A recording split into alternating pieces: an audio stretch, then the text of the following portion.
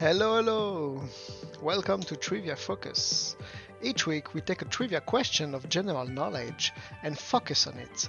We talk about it and give it context for less than 10 minutes. Here is this week's question.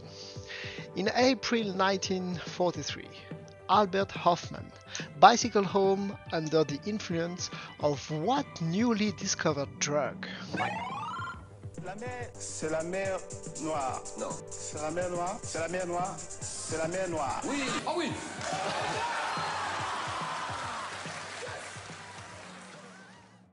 Okay, so I don't know who Albert Hofmann is, so that doesn't really help. And I bet that if you do, you probably know the answer to the question. Regarding drugs, I know what weed is, and I've seen TV shows. So let's say that in real trivia situation, I would have sipped my beer and look away, hoping that no one notices my ignorance. Joke aside, if you try to go through deduction and most popular drugs, it's actually possible to come up with the right answer based on the date, 1943.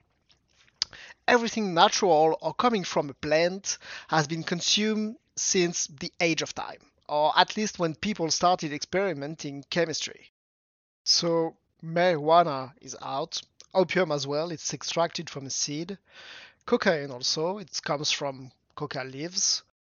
That leaves us with four common drugs that I can easily think of that are more chemistry based, at least from my TV show knowledge: meth, heroin, crack, and LSD.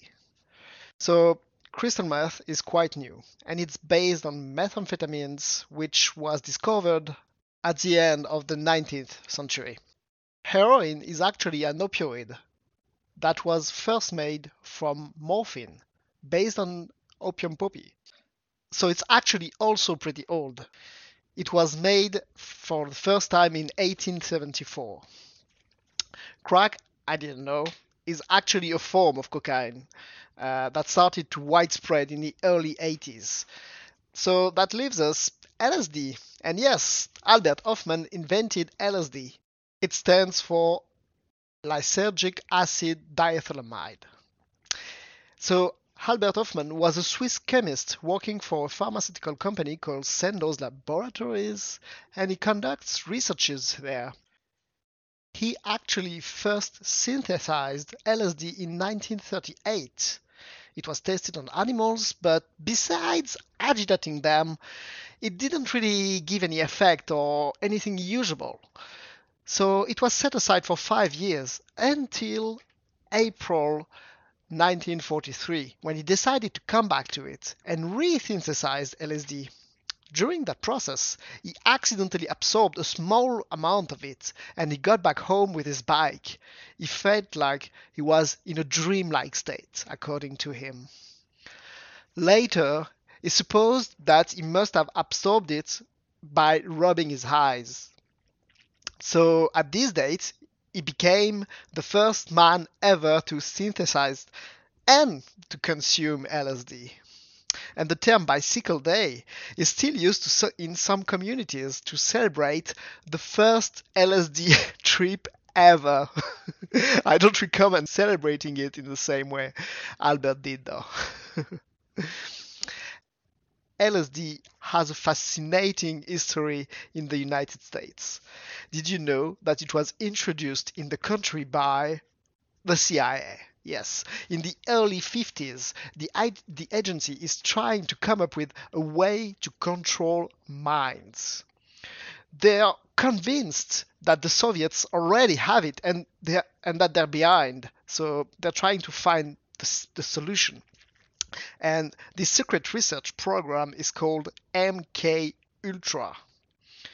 The chemist at the head of MK Ultra is called Sidney Gottlieb, and his idea is that to control minds, you have to remove the existing mind in order to inject a new one, or at least new thoughts.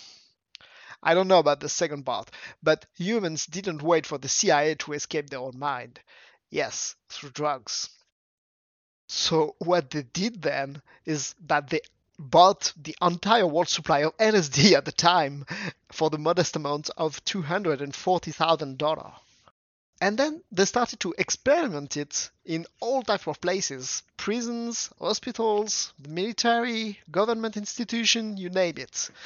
Secretly, obviously, or at least by offering experiments under false motives. One prisoner, for example, he volunteered for what he thought was an experiment about schizophrenia, but instead, he was given LSD every day for more than a year. A year of LSD. That's insane. The drug then became super popular in the 60s and 70s with the hippie movement, where it was usually just called acid. And I find it really ironic that a drug that the CIA imported in hopes to control minds ended up being the symbol of a group protesting the US government and their war in Vietnam. These days, it's not really a popular drug anymore. Around 0.7% of the US population used it in the past 12 months. As a comparison, cocaine usage is about 2% of the US population. However, they estimate that 10% of the population already tried LSD. Out of 10 people, one already had LSD. I find this number quite high. Anyway, remember, on Bicycle Day in 1943, Albert Hofmann ingested LSD that he had just discovered. Talk to you next week.